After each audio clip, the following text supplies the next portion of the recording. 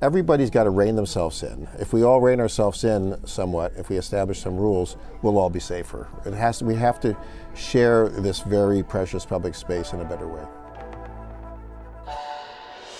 What does it take to get a more in-depth look into the week's top local news story? The Debrief brings you inside for a one-on-one conversation with our reporters every week, right here, right now. The Debrief. Brought to you by Hackensack Meridian Health. Visit our partner site, NBCNewYork.com/healthyou, to help you on your health journey. Hackensack Meridian Health. Life years ahead. Perhaps there's no more fraught relationship in New York City than that between bicyclists, pedestrians, and drivers. Just on the way into 30 Rock, I saw a bicyclist going the wrong way down a one-way street. I saw a pedestrian walking against the walk signal, and I saw taxi drivers trying to navigate it all. So this is part of the DNA of New York City, but occasionally it makes headlines because of fatalities or injuries. So we recently looked at something called streetsblog.org, which is devoted to covering these kinds of issues, and we saw some comments from the former Parks Commissioner in New York City, where he described Central Park as the Wild Wild West.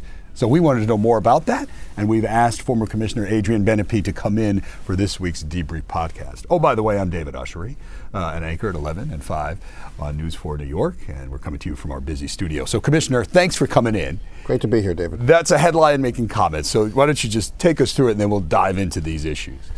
Well, the Central Park drives started out being places to go in your carriage, pulled by horses, and then over the years, they were taken over completely by automobiles. So for half their lives, they were used 24/7 by cars. People in New York forget that they used to be 24/7, 3 lanes of traffic in the park.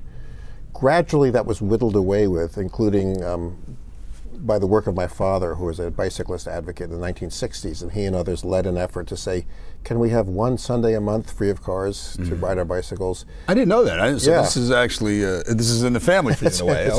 It's in the genes. In the genes. So as a child, I used to bicycle on Sundays in Central Park. Then I served as a park ranger in the 1970s under Gordon Davis, and so I have a really intimate understanding of the sort of the ecology of how people move through the park. And then we gradually the park has become so now that there is no more civilian automobile traffic and it's just official vehicles. So it needs to be radically rethought. It's striped for traffic. It's got old-fashioned traffic signals that have no bearing with the current reality. So they need to do some very deep rethinking of how to make the park function as safely as possible, understanding there will always be some level of chaos. So a lot of this is often driven by perception, right? And usually something happens. And recently we had a biker killed near 74th and the east side of the park, and a pedestrian was hurt. Right. Often it may be the other way, where people perceive a headline-making incident of a biker hitting a pedestrian, and a pedestrian is killed. Statistically, though, it still looks like motor vehicles hit more pedestrians, right? So it's perception in this relationship. But you're saying there are things fundamentally wrong with the way Central Park is now set up, and maybe other parks too, or no? It's really Central Park, maybe a little bit Prospect Park, right? It's any park where there's heavy traffic. In Central Park, the other thing that's happened in Central Park in our lifetimes, David, is it's become much, much more crowded. Yeah. The development of tourism industry in New York. There are now tens of thousands of tourists every day in the park. They rent bicycles, they get on city bikes, and they ride the wrong way. Right. And they're lost, they're wandering around. Correct. The other thing that's happened is pedicabs. There were never pedicabs before. There are now hundreds of pedicabs going every which way and taking up a lot of space. So there's a concentration of traffic on busy weekends, which is like almost gridlock. And then you have guys on $10,000 racing bikes zipping through at 30 miles an hour, trying to train in the middle of tourists puddling along at 5 miles an hour. It is sort of chaos right now. It could be less chaos. Now, tell us what happened that you made these comments to Streets Blog, what you had experienced riding there, where you described it as chaos and really a crisis. Well, it's just that. It's hard to ride a bicycle around the park now without having to weave it. You've got horse carriages, pedicabs, delivery trucks, official vehicles, tourists on bicycles, and people racing very fast on bicycles, walkers, riders, and tourists walking. So you've got probably 10 different kinds of traffic using these drives, and it's not striped or laid out in any meaningful way. And then The biggest point of conflict is at the crossing. So that East 74th Street crossing is where people cross from the Conservatory Water to get to the lake, to the Boathouse Cafe. It's a very busy pedestrian crossing, but it happens on a sharp turn at the bottom of a steep hill. So there's no visibility, and then you have pedicabs hanging around there and going the wrong way against traffic. It's a really, really dangerous intersection, and bicyclers are coming down the hill at a good rate of speed, getting that speed up to go up the hill. So there are places where people cross the road that need to be signalized and enforced. And these signals were set up for cars 50 years ago. They need to be reset for a whole new thing. You need to have lanes striped. And frankly, you have to have enforcement of rules. You have to say, these are the rules and here's the enforcement. Like, if you're on a bicycle, the tradition for forever in New York City has been, you don't stop for lights. No bicyclists stop for lights. The people who stop for lights are tourists. They see the light and they're polite and they stop. New Yorkers don't stop for lights in Central Park. So it's impossible for a pedestrian to know it's okay to cross safely. Talk to me about the emotions of it, though, as a New Yorker, as you know, where bicyclists always feel like they're under siege, they're put upon, that they're being attacked, and they're very aggressive in defending, the ability to cycle around. They also point out there have been a number of fatalities and injuries. Pedestrians always feel the bikers are overly aggressive, and particularly with the elderly or someone pushing a stroller. And then you have New York City drivers, right? Again, fueled by perception, tension, fraught relationship. Well, there's a combination of perception and reality. The reality is there's a lot of us out there, and the perception is that people are being killed all the time, and they are. There's been a big uptick in cyclists being killed by cars. There's no question that there needs to be much more enforcement of how people drive. People drive crazily in New York City. They run lights all the time. We made a big deal about having a few speed cameras. There should be a red light camera at every intersection because people run red lights all the time, and that's dangerous. However, cyclists are not above reproach. And what I liked about the Streets blog article is it didn't say cyclists are always right. It said cyclists have to rein in their behavior. And some of the worst behavior in Central Park is coming from cyclists, particularly from people who feel like, oh, it's the middle of the afternoon, I can put on my training gear and ride as fast as I can and not stop for anybody. And I've seen these guys, they come and they yell at people to get out of the way who are timorously trying to cross the street. So I think everybody's got to rein themselves in. If we all rein ourselves in somewhat, if we establish some rules, we'll all be safer. We have to share this very precious public space in a better way.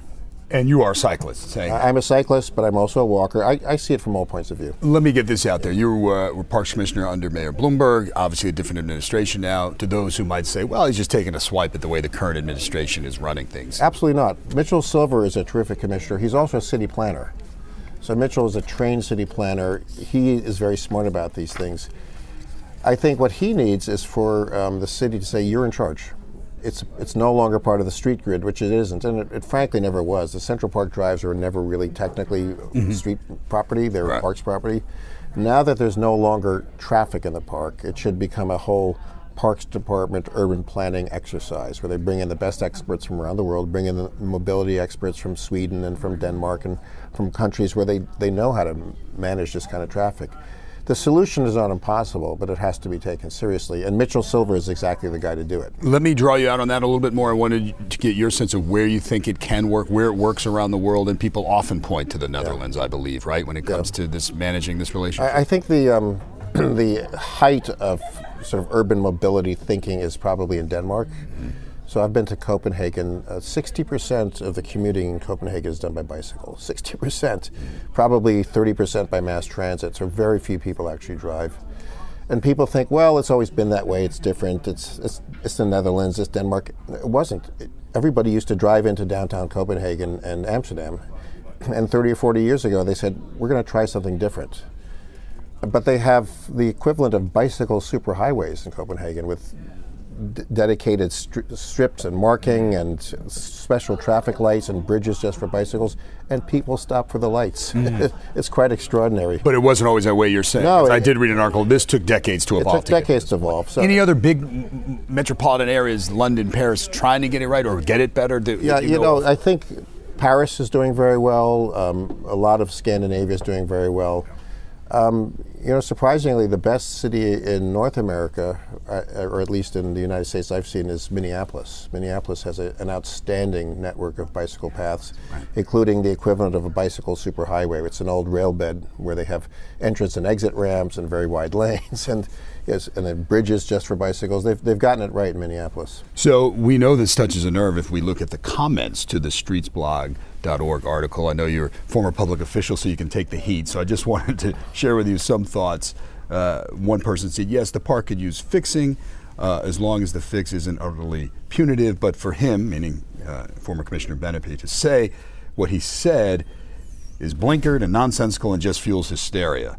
Another person points out that you support did support the horse-drawn carriages, and that adds to the mix. Pedestrians need to be asked to do their fair share in shared spaces. Bicyclists should not be penalized with infrastructure. Others saying that you're just adding to hysteria over this issue. Well, it's unfortunate when people just have just their issue and they can't see the larger picture. And I think most cyclists understand if you behave badly, it does not serve the bicycling movement well. Cyclists should stop for red lights when pedestrians are crossing. They shouldn't ride the wrong way on one-way streets, and we've all been guilty of that. So we first have to acknowledge our own behavior. I have a lot of sympathy, particularly for pedestrians. They're just trying to cross the street, and if they get hit by a bicycle, it could be deadly. So I'm not angry at pedestrians for trying to cross the street, and I think we all have to sort of stop being so it's my way or the highway literally here, and just say we have to live together in a shared city. That means we all have to give up a little bit to gain. All right. So the takeaway, I understand, Commissioner, is that Central Park was designed for one thing in mind, and now it's time to evolve, perhaps. Yeah, and it was designed for horse carriages, then taken over by cars, and now the cars are gone. So we're in a sort of third era of the park, in its third century, effectively. So we have to think differently about how the park should function. And there's great minds who can do that. I think there's nobody better qualified than Commissioner Silver to do that because of his planning background.